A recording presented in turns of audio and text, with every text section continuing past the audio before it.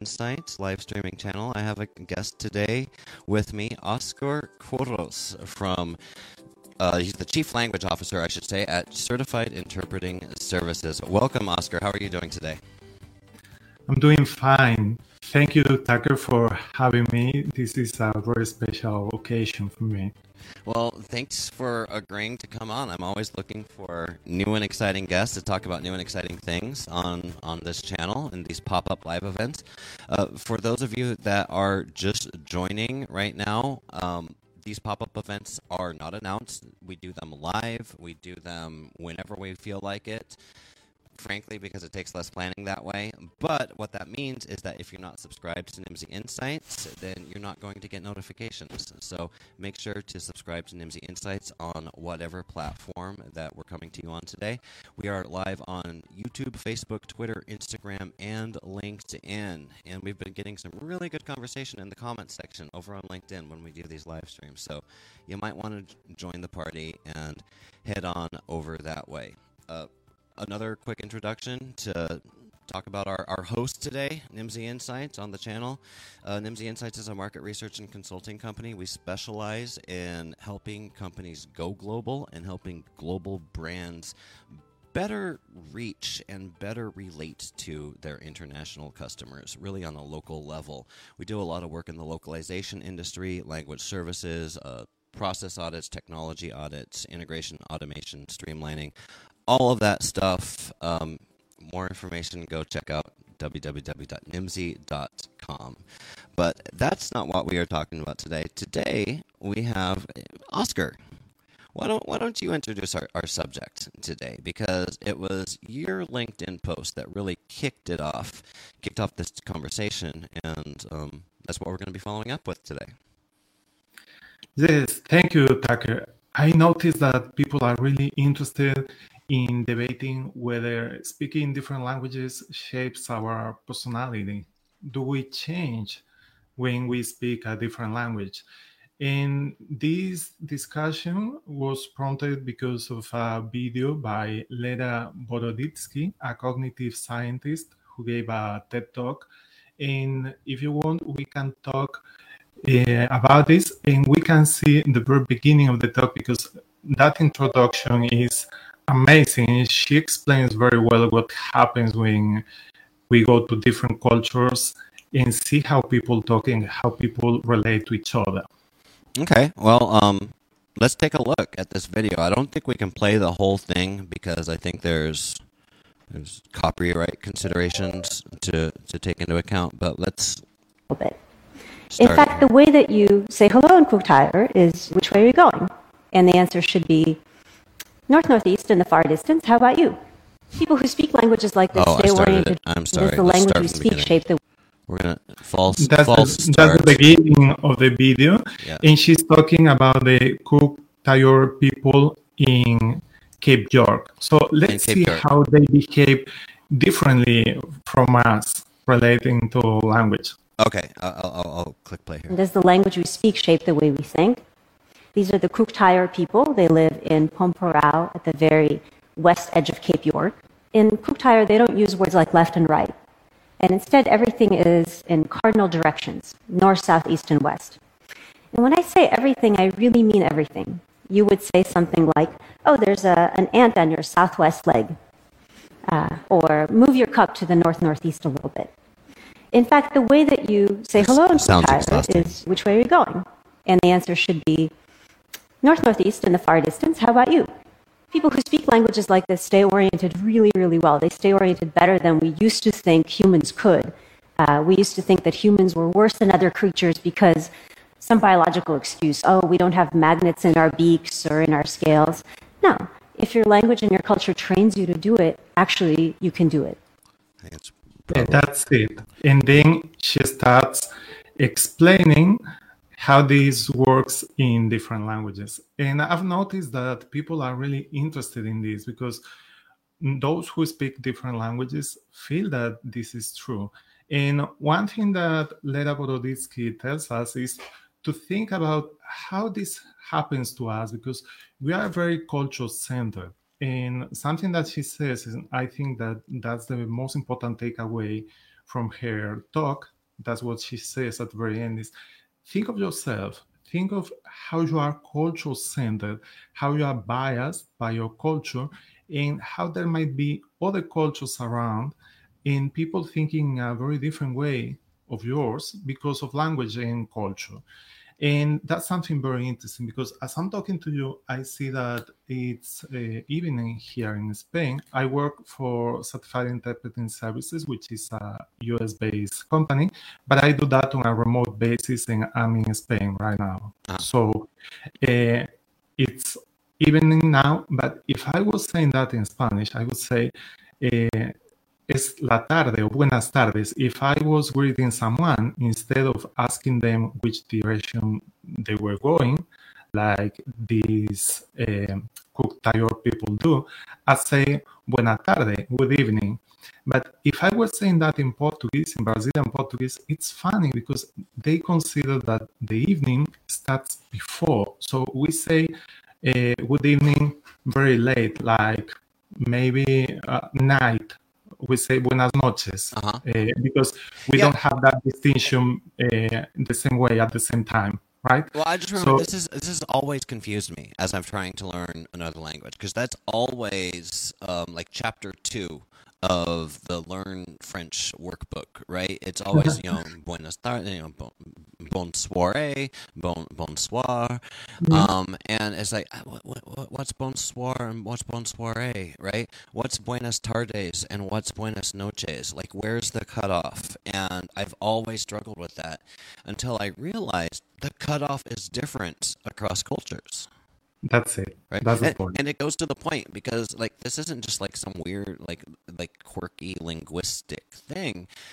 What it does is, and the argument that's being made by this speaker here, Lara Boroditsky, the argument being made by her here is that it actually changes the way that we think about things. It changes the way that we perceive the world. Because if the cutoff for buenas tardes and buenas noches, or good afternoon and good night, is at 8 p.m., and I don't know, like you tell me, right? When would you say buenas noches? Start saying buenas noches. Maybe when it's already dark. So if you are talking in Brazilian Portuguese, the buenas tardes that would be equivalent to our buenas noches is before. I mean, the boa noite in Portuguese starts earlier than in Spain. And we also don't difference between good evening and good night. If you say to someone good night here, speaking English, someone in the United States, that's for someone who's going to sleep. But that doesn't happen in Spain. So the times change. People don't sleep. The intention of your greeting and the context are different too. So you have to be very careful about that. And this shapes the way your day goes because it's like if time were different depending on the fact that you are speaking Portuguese or you are speaking Spanish or you are speaking English. It completely changed. The times change and the intention and the context change too. Good point. We also have a comment in here. Alexandra Proka, thank you for joining in. She says, we all have different personas in different languages. Hear, hear. Hear, hear. Yeah. Have you found this, Oscar? Like, I've noticed that when I'm speaking a foreign language, a language is foreign to me, let's say Spanish or German, and I'm not going to speak them live here because I'm horrible. But I find it's not as, like, I don't feel as much weight. I don't feel, because it's not my language, like, it's easier to be reckless with my words in a foreign language, if that makes sense. I don't have to think quite about it. Maybe it's just because I'm not the native speaker, but what is your experience when speaking different languages? Well, first of all, how many languages do you speak? I am native bilingual in Galician in Spanish because I live in a region of Spain where we speak a language that was born together with Portuguese, okay? Galician Portuguese, and then they split. So I speak Galician, I speak Spanish because of where I was raised and where I live now. Mm-hmm. And then I spent 11 years living studying and working in Brazil, so I speak Brazilian Portuguese. And of course, I need English for work. So those are basically the languages that I use on a daily basis. And then I have studied a bit of French, but I don't use it daily. So Yeah. I don't consider that I speak French fluently today, right? Well, And my life experience in Brazil was amazing because I really felt a different person because I was right. living in the country. Right. That's what I'm saying. Well, yeah, you are a different person because you're living in a new country and you can reinvent yourself. But maybe language is just one more component that allows for this personal reinvention, right? Like I know, like I've lived in foreign countries before, and that first week in a foreign country is always like amazing. The world is your oyster. You get to start fresh.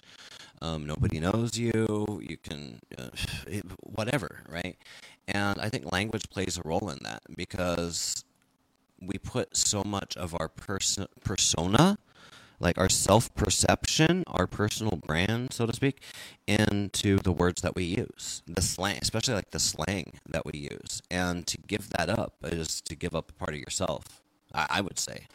It's the argument I would make. But you're the one, you're the linguist here. Yeah. How are you a different person when you're speaking a foreign language? For Tell me me, about that. speaking Brazilian Portuguese meant that I couldn't be as direct as I could be in Spanish, for instance. Because in Mm, Spanish, we said things in a very direct manner when we don't like something, when we think something should yeah. be corrected, and so on. And both in English and in Brazilian Portuguese, I think we tend to be a little bit more careful, a little bit more indirect when talking about these things. Yeah, I remember one of my first experiences in Spain. I think I was in Madrid. Just doing the clip. I was probably 19 years old, and we were looking for a hotel, or we were staying in a hotel or a hostel, and it's just like the ladies that were running the hostel were just so mean. They were so mean to us because we came back from the club, probably drunk, being assholes, and they were just like, "Hey, you're so rude. Hey, maleducado." Yeah, all of this stuff. Maleducado. Oh my Maleducado. God. Yeah, exactly. Right. And I think, oh wow, we really screwed up. We really screwed up. Like these ladies are pissed. Like we can never come back here again. But then the next morning, it's like everybody was happy. Everybody was over it. And it was like my first realization that, oh, like cultures react differently. And there's cultures out there where you can get in a big fight and even raise voices and call names and then forget about it the next day. And my culture, that I was raised in, that I came from, isn't really like that. Like we hold grudges for a while. We don't get angry as quickly, but we don't calm down as quickly either. And yeah, that was just my observation. I'm not sure how I got off onto that tangent, but yeah, it's freeing to know that when speaking the other languages, there's more than just the dictionary. There's more than just the terminology because it actually kind of gives you permission to be a new person, to be somebody else. Yeah, when I was in Brazil, I started to uh, play capoeira. We can say play capoeira, but that's a tricky word because jogar in Portuguese means that you are playing instruments, you are Hmm. singing, you are doing some kind of fight against someone, and at the same time you are dancing. That's why capoeira only happens in Brazilian Portuguese. And then we translate it the way we can to communicate it to global audiences. But if you want to be into capoeira, you have to be a Portuguese language speaker. And that's why so many people learn Portuguese when they join capoeira because there's no other way. It's so related to culture that the only way you have to participate is learning the language, learning to sing in that language, learning the names of the movements, and communicating in Portuguese. So they say that capoeira is the greatest ambassador of Portuguese language around the world, mostly Brazilian Portuguese variety. And that's very interesting because you get into a whole new world. I mean, that's another universe. That's when you feel that you are really changing, that you are becoming another person, because you are someone who's singing and you are someone who's kind of fighting, but at the same time you are not hurting the other person. And it's also a kind of game. That's why the word is so rich, because the word stands for playing an instrument, for playing with someone, and at the same time for fighting or dancing. So see how many meanings we have in just one word. And then you have that behavior that is all one at the same time. You might be fighting, dancing, singing, and playing during the same capoeira session in a very, very smooth way. Wow. I feel like we need other linguists because I am not a linguist. So I can ask you interesting questions, but all of the examples that I give are going to sound really stupid. But I remember when I was learning German, too, being fascinated by this word sehen, to pull. Right? Zien. And God, they use this word for everything. Like everything is pulled. Everything is pulled. It's like here in America, everything is taken. We take medications, we take a break, we take someone out on a date, we take everything's taken. Everything's Zien in Germany. And if you're in the comments and you speak German, give me some examples. By the way, comments. Shout out to who was it? Join us in the comments. I can't see it here. Diego Mosca, definitely. He's agreeing with something. Yeah, he commented that when I was talking about capoeira and the need to leave capoeira in Brazilian Portuguese. Because if you are familiar with the capoeira world, you understand what it means. And your examples were great, Tucker. I mean, we can take it to the personal realm because that's how we feel it. And then we can also take it to the localization realm, and that's how we work with it. I'm a journalist. I mean, my education is a BA of journalism, and I always see these things from a communication perspective. That's how my mind is shaped to understand it. And imagine that we are translating documents related to the education system in the USA, and we are translating that into Farsi, for instance. Uh, if you think of Iran, and if you think of Farsi language, they don't have the same education reality. They don't have the same processes. So it's like if you had to create something new without reaching the level of transcreation. It's not exactly transcreation, but you have to adapt a lot. And sometimes you have to be too literal because you have to explain things. You have to explain what are those things that are happening in the USA. You know, regular exams or ways of assessing people, social services, mainly psychology, which is something we are so used to in Western countries, but many of those things are not subjects of everyday education in Iran or other countries. And that's when personal perception uh, gets a wider view, and that's when we see how culture shapes the reality we are working with. In this case, translating educational documents, for instance. So what Lera Boroditsky is saying is very important, because if you are translating to Farsi, for instance, you are not just changing words from a language to another language. You have to change the whole view of reality, the whole mindset, and that's something that we must understand. That's why she says what she says at the very end of the video, and that's the morale, because sometimes we say, okay, this is something very easy to translate. It's not a complicated or a technical document. Wait a bit. What happens with the people that live this culture in a different country and that have a different mindset? Am I able to see this from a point of view different than mine? And that's when she starts explaining these things. For instance, gender is something that changes. So, um, what gender do you attribute to a bridge? Have you thought of that before, Tucker? Is a bridge masculine or feminine? Die Brücke. It's feminine. La Puente, El Puente. I don't know. A bridge, It a depends bridge on is the there. language. It's one of those things. And I remember when I was learning German. Sorry to keep using my community college German classes back up, but my instructor Ursula something. I don't know. She was from Hessen, and she would say gender is in dem Blut. It's in the blood. Like there are no rules, you just know it. Like a good German person just knows that that is a neutral gender, or just knows that it is female or male.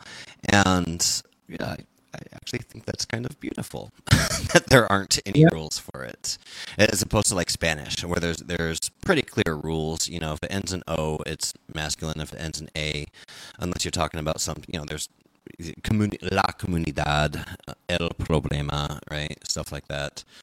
I don't know why I'm talking about Spanish with a Spanish linguist. No, but it's a good example because Yeah. she compared German and Spanish on this slide. And okay, in the case of the word bridge, for instance, it's masculine in Spanish, and as she says, it's feminine in German.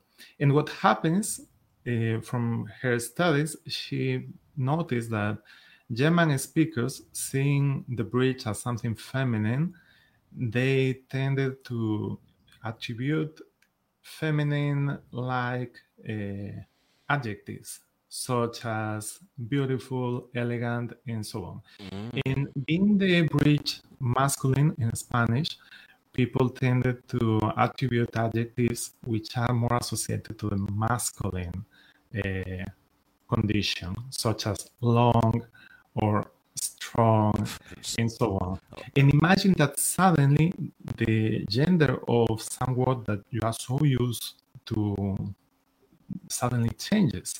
And this is amazing. When she talks about the sun and the moon, for me, the sun is masculine because that's what happens in my native languages. And that's why we have that here the moon on is screen. feminine. So imagine that suddenly, Really quickly, if anybody's watching this, or for those, what we're looking at here is a video, the full video. I don't want to play it because I don't want to get copyright stuff happening. But the full video is available on Oscar Curros' LinkedIn. It's a post. He reposted it about 5 days ago. So go check it out and watch the full video for yourself. Sorry, Oscar. Go. But I have it up here on screen. The German. This is the short version that they posted on LinkedIn, and you can also go to their platform and look for Lara Boroditsky, the cognitive scientist, and you can see this video of how language changes or shapes our personalities and how this is related to culture and so on. And imagine that one day you wake up and the sun has transgender. The sun has changed its gender.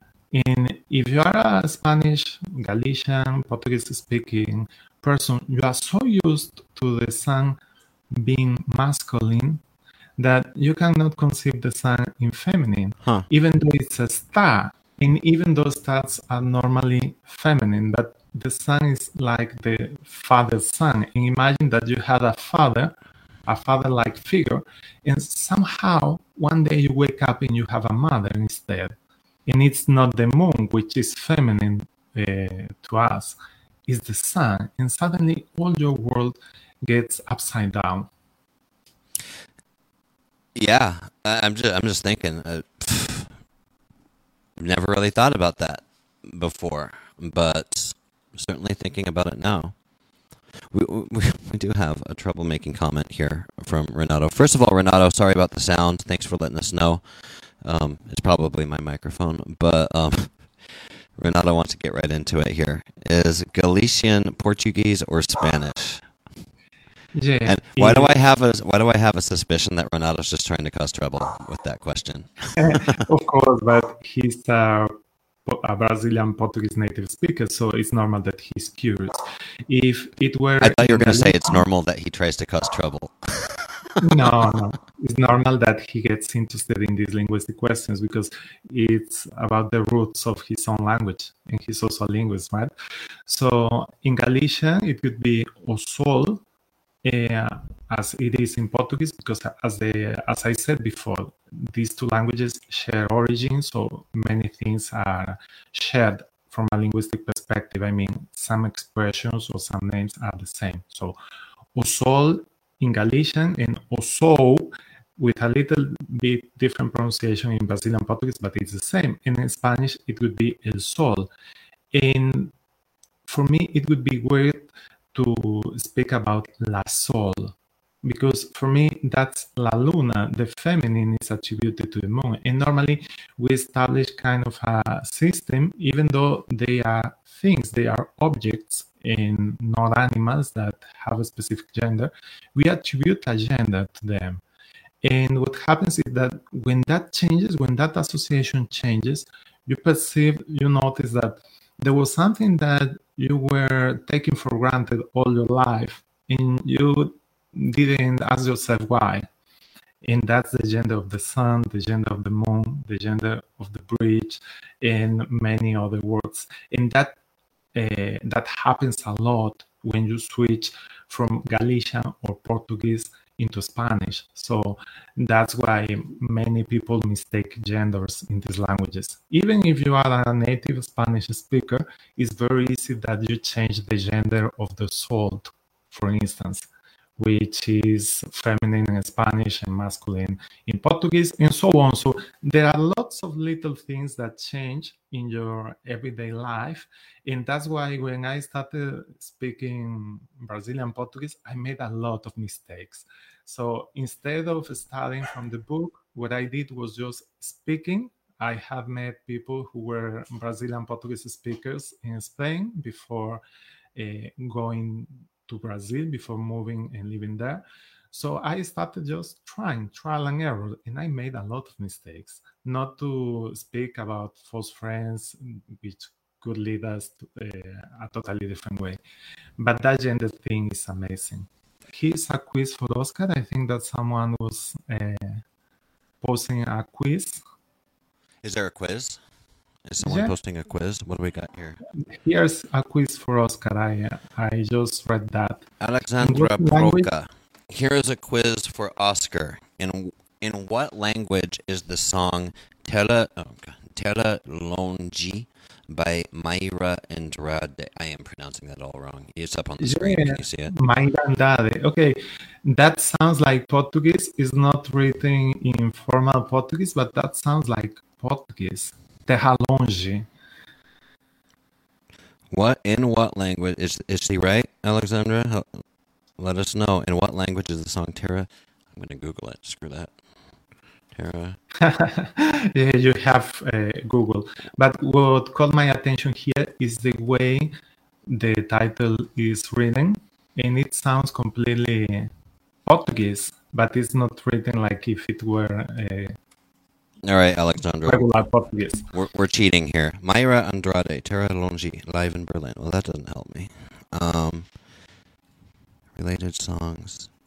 Oh, this looks Portuguese. But you can tell us the answer now that I have said what I had to say. You can tell us the answer. Alexandra, it's Portuguese. Final answer. I only had to Google it once because that's how good I am.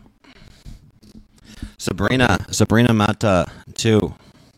It happens a lot in German. Oh, good. We have a German. I'm a Spanish speaker and I'm studying German, and it's quite difficult to remember those differences. I feel you, Sabrina. I learned Spanish first and then tried to learn German, and ended up not learning either one of them very well. But yeah, thanks for the comment. I have a question, Oscar. Yeah. Oh, Alexandra, I have no idea. I Googled it and it said Galician, hence my question. Oh, it was an actual question. I thought you were just quizzing us to be a smarty pants, oh, okay. Alexandra. No, it was an actual question. So this looks Terra Longi. Here, can you see it on screen? It's an actual question. Here, I'll play it for you. I'll play you 10 seconds.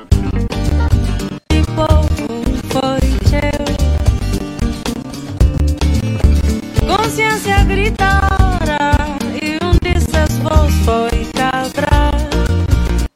Okay, that's all I'm gonna play. I know we're gonna get flagged on YouTube.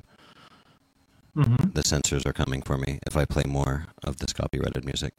But I think I can play up to 10 seconds. What is that, Oscar? Yeah, that sounds like Portuguese. There you go. Final And answer. maybe he wrote it the way that sounded. That's why it sounded me like Portuguese. It was not written the regular way, but okay, it sounds like Portuguese, of course. Okay. Well, Alexandra says that she Googled it and it said Galician. That's why she wanted to know. Mm-hmm. But no, straight from a Galician speaker's mouth, he says it sounds like Portuguese. So there's your answer, Alexandra. Mm-hmm. I have a question, Oscar, about something that I've always wondered, which is the difference between Spanish and English, and other languages. Your word for God is Dios, el Dios. No? Yes.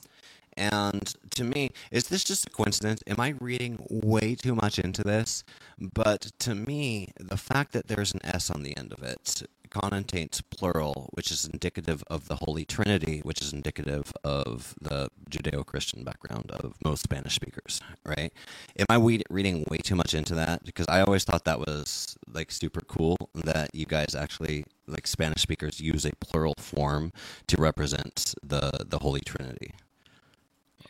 Well, I think that you are thinking from the Catholic perspective and you are thinking from the Trinity perspective. But what we do in Spanish is we write God with capital letter at the beginning, Right. and in singular, even though it finishes with an S, it's not plural because Right. when we write about gods, we use dioses, we use the plural, and that's normally written avoiding the capital letter. So I'm reading at the way too much beginning. into it.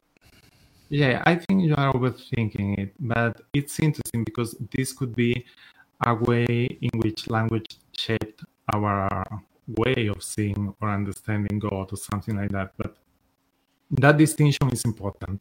Dios versus dioses, because it's not only about singular and plural. It's And also capital the versus capital Lord, letter yeah. we use.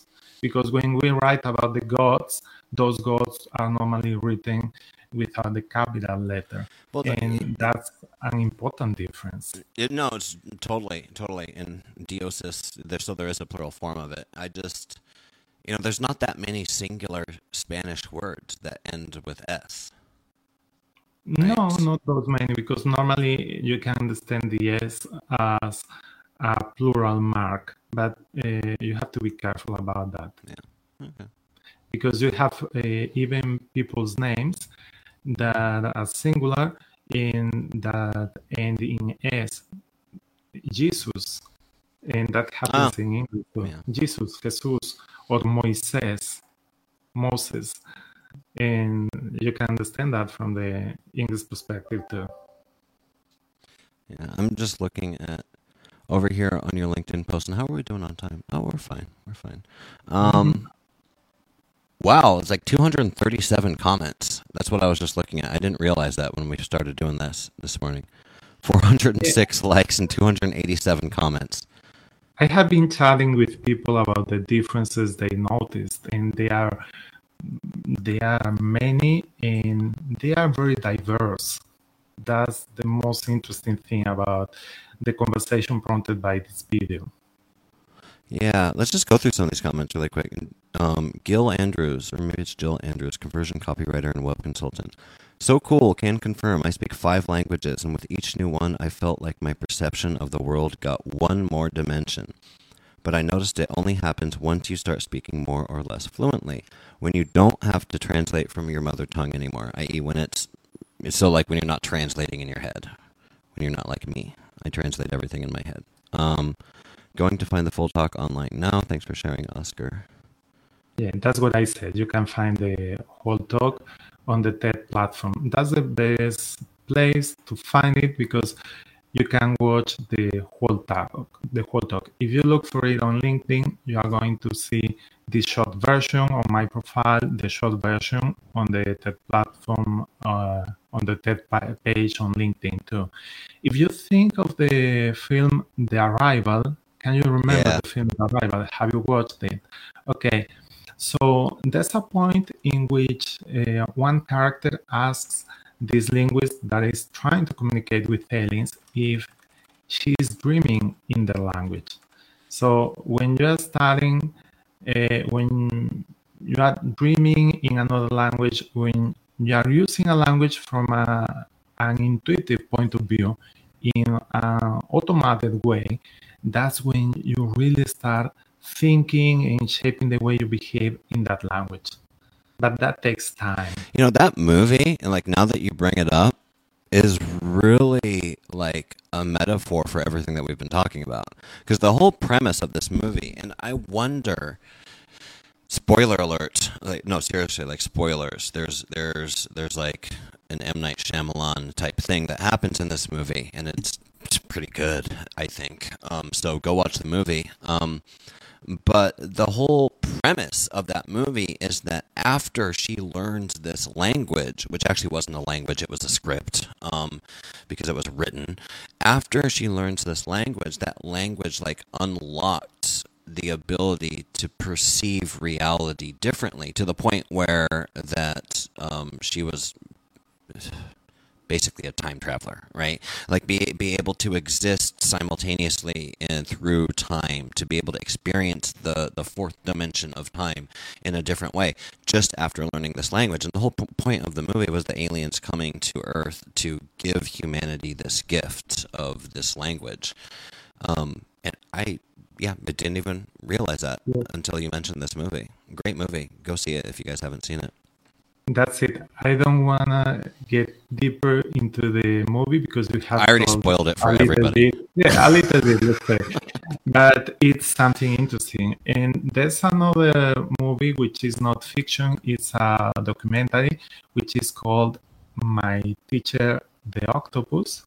This documentary won the Oscar recently, and I don't want to spoil what's the relation between this documentary and Arrival, but the fact is that in My Teacher, the Octopus, what the main character says, the guy who filmed a part of the documentary, because sometimes he's filmed, so he has two co-directors, right?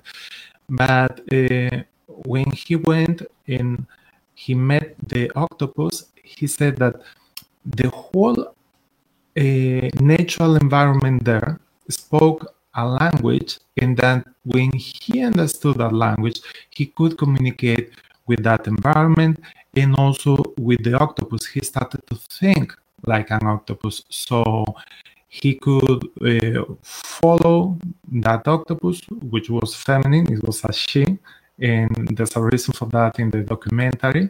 So he says that he went after her to find her and communicate, and they even shared some caresses, like if that were a pet or a friend or something like that. And what the octopus taught this guy was how to understand the underwater world and how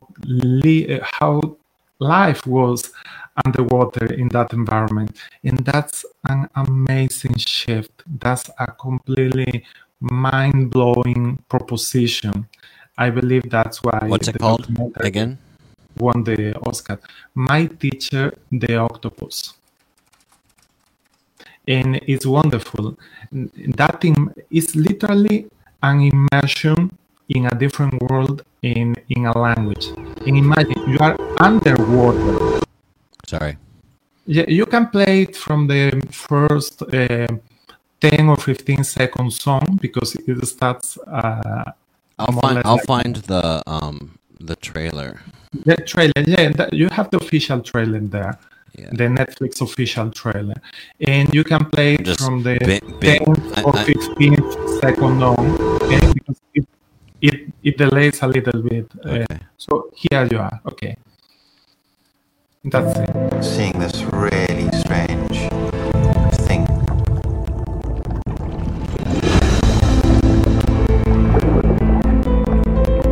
A lot of people say an octopus is like an alien. But the strange thing is, as you get closer to them, you realize that you're very similar in a lot of ways. It's a hard thing to explain, but sometimes you just get a feeling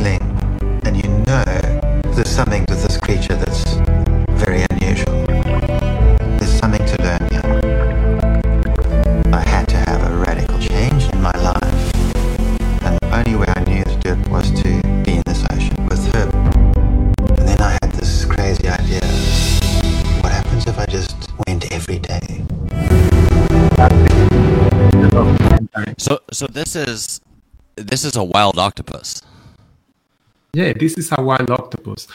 And what he's saying is that suddenly he starts going every day, and then something happens because the scenes that you have just seen are from the time when they are already communicating, and when he caresses the octopus, and the octopus somehow like hugs him or touches him, and that's a way of communication. Of course, they don't talk in the way we humans talk. That's not human language, but there's a non-verbal language, and there's a way they communicate. So imagine going underwater in very cold water, and without any protection gear, because he wanted to go like that. That also happens in the film The Arrival in some way, because the linguist at some point takes off some protective clothes so that she can communicate better. And then you have to start thinking like an octopus and living in that natural environment, following the rules down there. And that's what happens. So if you want a change of perspective and you want to have it illustrated, you have fiction, The Arrival, and then you have documentary, My Teacher the Octopus. And those are mind blowers, both of them. An excellent fiction film and an excellent documentary. And there you can see what happens and how we could change our minds in a huge way, in a radical way, because all this that we have been commenting on LinkedIn is about human language, and it's a lot, it's huge. But then you have these other points of view. And also, when we talk to people and we see what they say about speaking several languages, I always ask them which languages they speak and which is their native language, because that shapes the way they think. Sure. And that's very important. So sometimes they give me like general examples, and then I start digging into the question. I start drilling, and they start telling me, okay, I'm a native speaker of this language, so maybe that's why I do this and that. But when I speak this other language, something happens, and when I speak this other one, these different thing happens.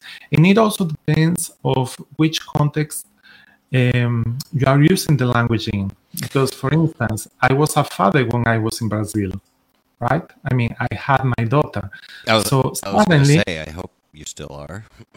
yeah, but I became a father. That's something that let's use things properly. Otherwise, we might get wrong I'm just giving you shit. perceptions. Yeah. Yeah, between become and to be. Okay, so I became a father when I was living there in Brazil, and what happened is that suddenly that child world was in Portuguese for me, because there was where I lived, except for the fact that I talked to my daughter, and I still do in Spanish. But mainly those things of the infant, changing diapers and all those things happened in Brazilian Portuguese, because everyone was speaking that language. Right. But I was speaking Spanish to my daughter. So instead of saying papa, which could be a word she used for the first time she spoke, Bye-bye. I was changing her diapers, and I said, te voy a cambiar de pañal. And she said,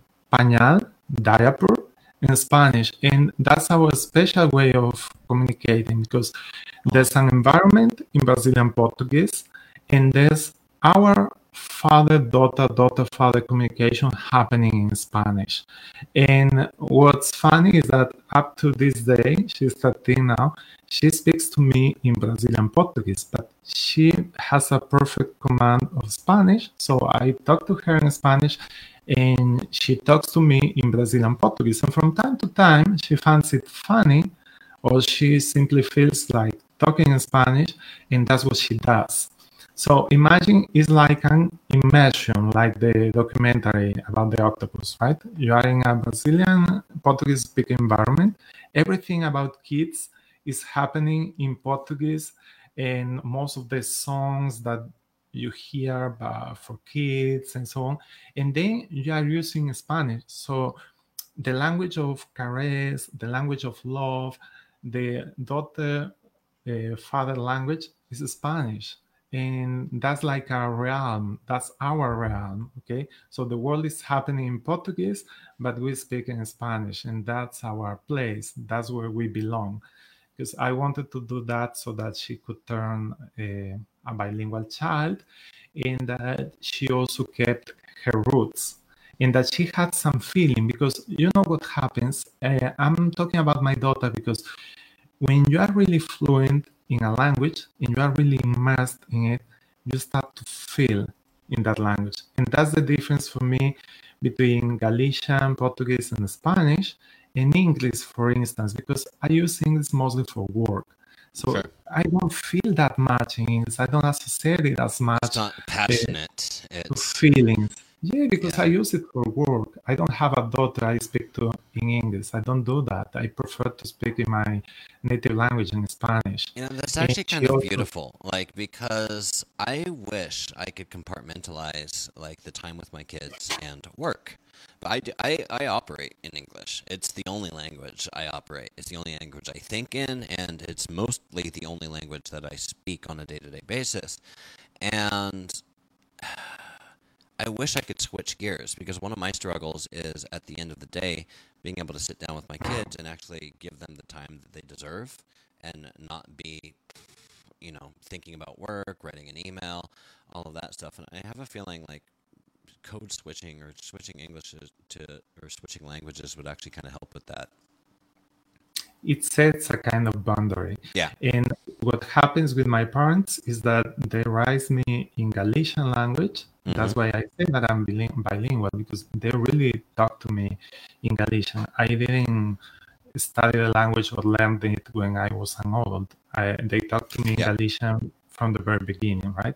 No, And when I I'm, know when an actual linguist says that they're fluent, I know what that means. yeah, It means you didn't take 2 semesters in college, like a lot of people like me. and when I miss Galicia, when I'm not living here, like when I was in Brazil, or if I go live at another place, like in the Basque Country for a year, when I began to study journalism, I miss Galicia, and I miss it in Yeah. Galician. We have a specific word for that, and it has to be that word. It's morriña, and morriña is the Galician word for missing Galicia. So it's something very specific. And when I use saudade in Portuguese, which is a similar word, and there's that word in Galician too, saudade can also mean missing something, or even missing the land where you were born, but it's not the same as morriña for me. So for that specific way of longing, of missing your loved ones in the land where you were born, I have morriña, and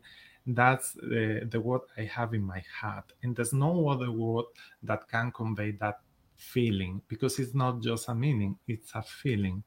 So imagine the only word that describes that is a word in Galician. That's the only one that really communicates what I feel. And if I say that, I say to anyone, I'm feeling morriña, tenho morriña. And everyone who knows what it is understands immediately all the implications, everything. And our people migrated a lot, so there are lots of Galician people around the world. Yeah. And if you tell anyone that you're feeling morriña, they will get you immediately. Don't know.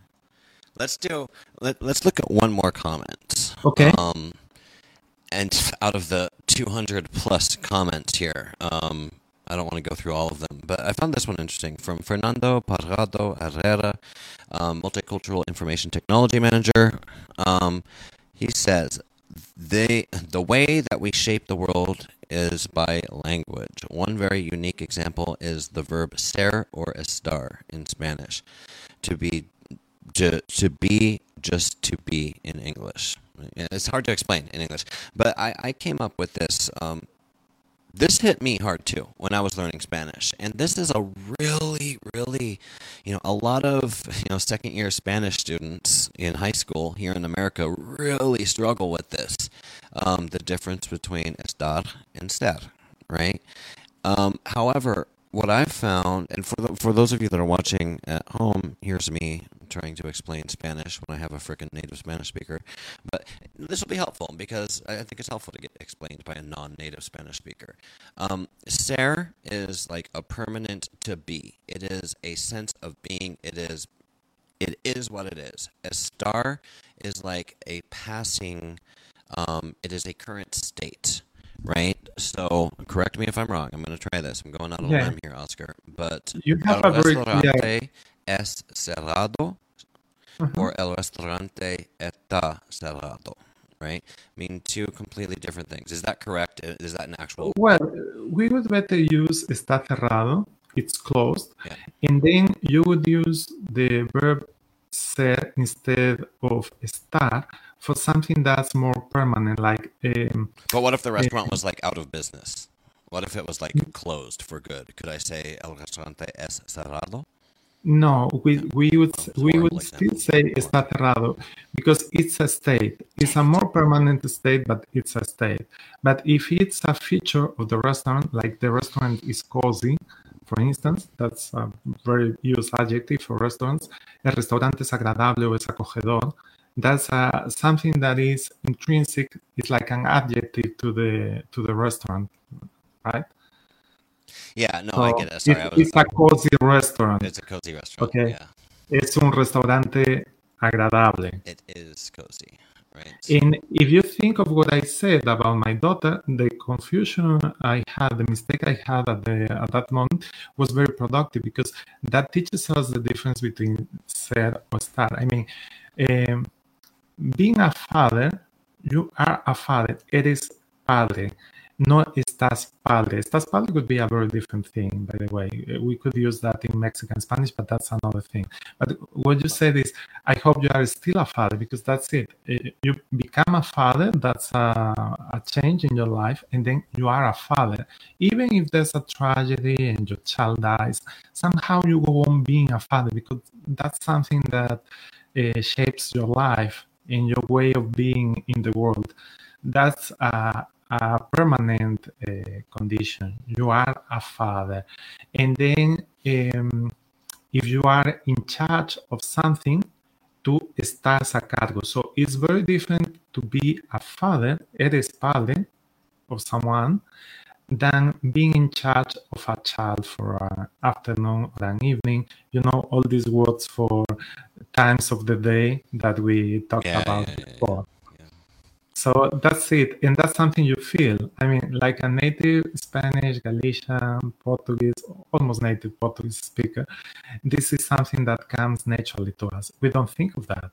Yeah. Ser or estar. We don't even notice that. Well, because it's natural to us. Well, it's natural. And this is a nice, because we're coming up on the top of the hour here, so I think it's about time to close it on up. But that brings us back nicely to how we started this conversation, right? It's these subtle ways that the language that we speak and the words that we use affect and shape how we perceive the world. And, you know, just using the ser padre, right? You know, yo soy padre. That's powerful to me, because it's like once a father, always a father. It provides that extra validity. Like, no, this is who you are. This is who you are now. Like, this is who you are as a human being. It's just not. It's not a phase you're going through. It's who you are. You know, it's like for example. I know we got to close, but one more example, guys. For example, in my wife's language that she speaks, Fanti. It's when you become a mother, and I'm probably butchering this too, but you are identified, you get a new name, and the name is that of your offspring. So you would, my son's name is Connor, my wife's, I could totally call my wife Connor Mommy, right? Connor Mommy. And that's just her new name now. It's her identity, because she's a mother, and I wonder what I would be called. That's a question. I should ask her. It's probably a bad. There's no worse name. A less respected name for fathers. There, but hey. That's it. That's why we need the human touch in language, and that's why in spite of artificial intelligence, in spite of all the machine translation devices we might have and so on, we still need the human factor because language is something very subtle. Yeah. And language is linked to mindset, is linked to the heart, to our feelings, and that's deeply That's the human. tough one. Yeah, that's the tough one because mindset can be codified and put on the paper, but it's this that's really hard. It really just needs that human touch. Oscar, And sometimes we go by feeling. I felt very good talking to you. And how do you explain that to a machine? I don't know because all the machine cares about is analytics, and screw analytics. This was fun. So, but I do have a hard stop coming up, and I know you have to get going too. Oscar, I want to thank you for coming on, having the guts to come on here today. Let's do it again. There's plenty more to talk about. We didn't even talk about, this isn't even what we were supposed to talk about today. We were supposed to be talking about online technology courses. That's another subject. Let's cover that later. It's fine because today we talked about feelings, about the heart and how we feel in the human part of language. And another day we might talk about technology because both are intertwined, and it's good to know the differences between the human perspective and the machine perspective. I think that both empathy and human touch and technology have their places. So another day we can talk about the tech part, about the geek part. Here. And also, I didn't even bring up Latinx. So let's maybe broach that subject because it's a fascinating subject that ties into this changing a language to remove gendered nouns. We talked a bit about gender, but gender is a really complex issue. Yeah, well, we started getting into gender, but I purposefully didn't ask you about that because I know we'd probably just be going for 3 hours, and we don't have time for 3 hours. We're done. I'm playing the music. I'm playing us out to force us out of here. But once again, thank you, Oscar. Stick around after this. We can debrief. If you guys watching in the stream, thank you very much for participating. We got Renato, Alexandra, Sabrina, Diego. Thank you guys. It's great to have you. Thank you very much. If you're not signed up, if you're still with us, if you're not signed up, if you're not following NIMSY, make sure to subscribe. Follow all of that stuff. If you don't, you won't get notified when we go live. These are live pop-up events, and we just do them when we feel like doing them. Well, we don't. We plan it a little bit better than that. But if you'd like to participate, DM me. My name is Tucker Johnson. I'm on LinkedIn, or reach out to info@nimsy.com. We'll get you all set up. Let's have a conversation. Let's talk about it. With that, I will bid you guys adieu, and we'll talk to you next time. Ciao.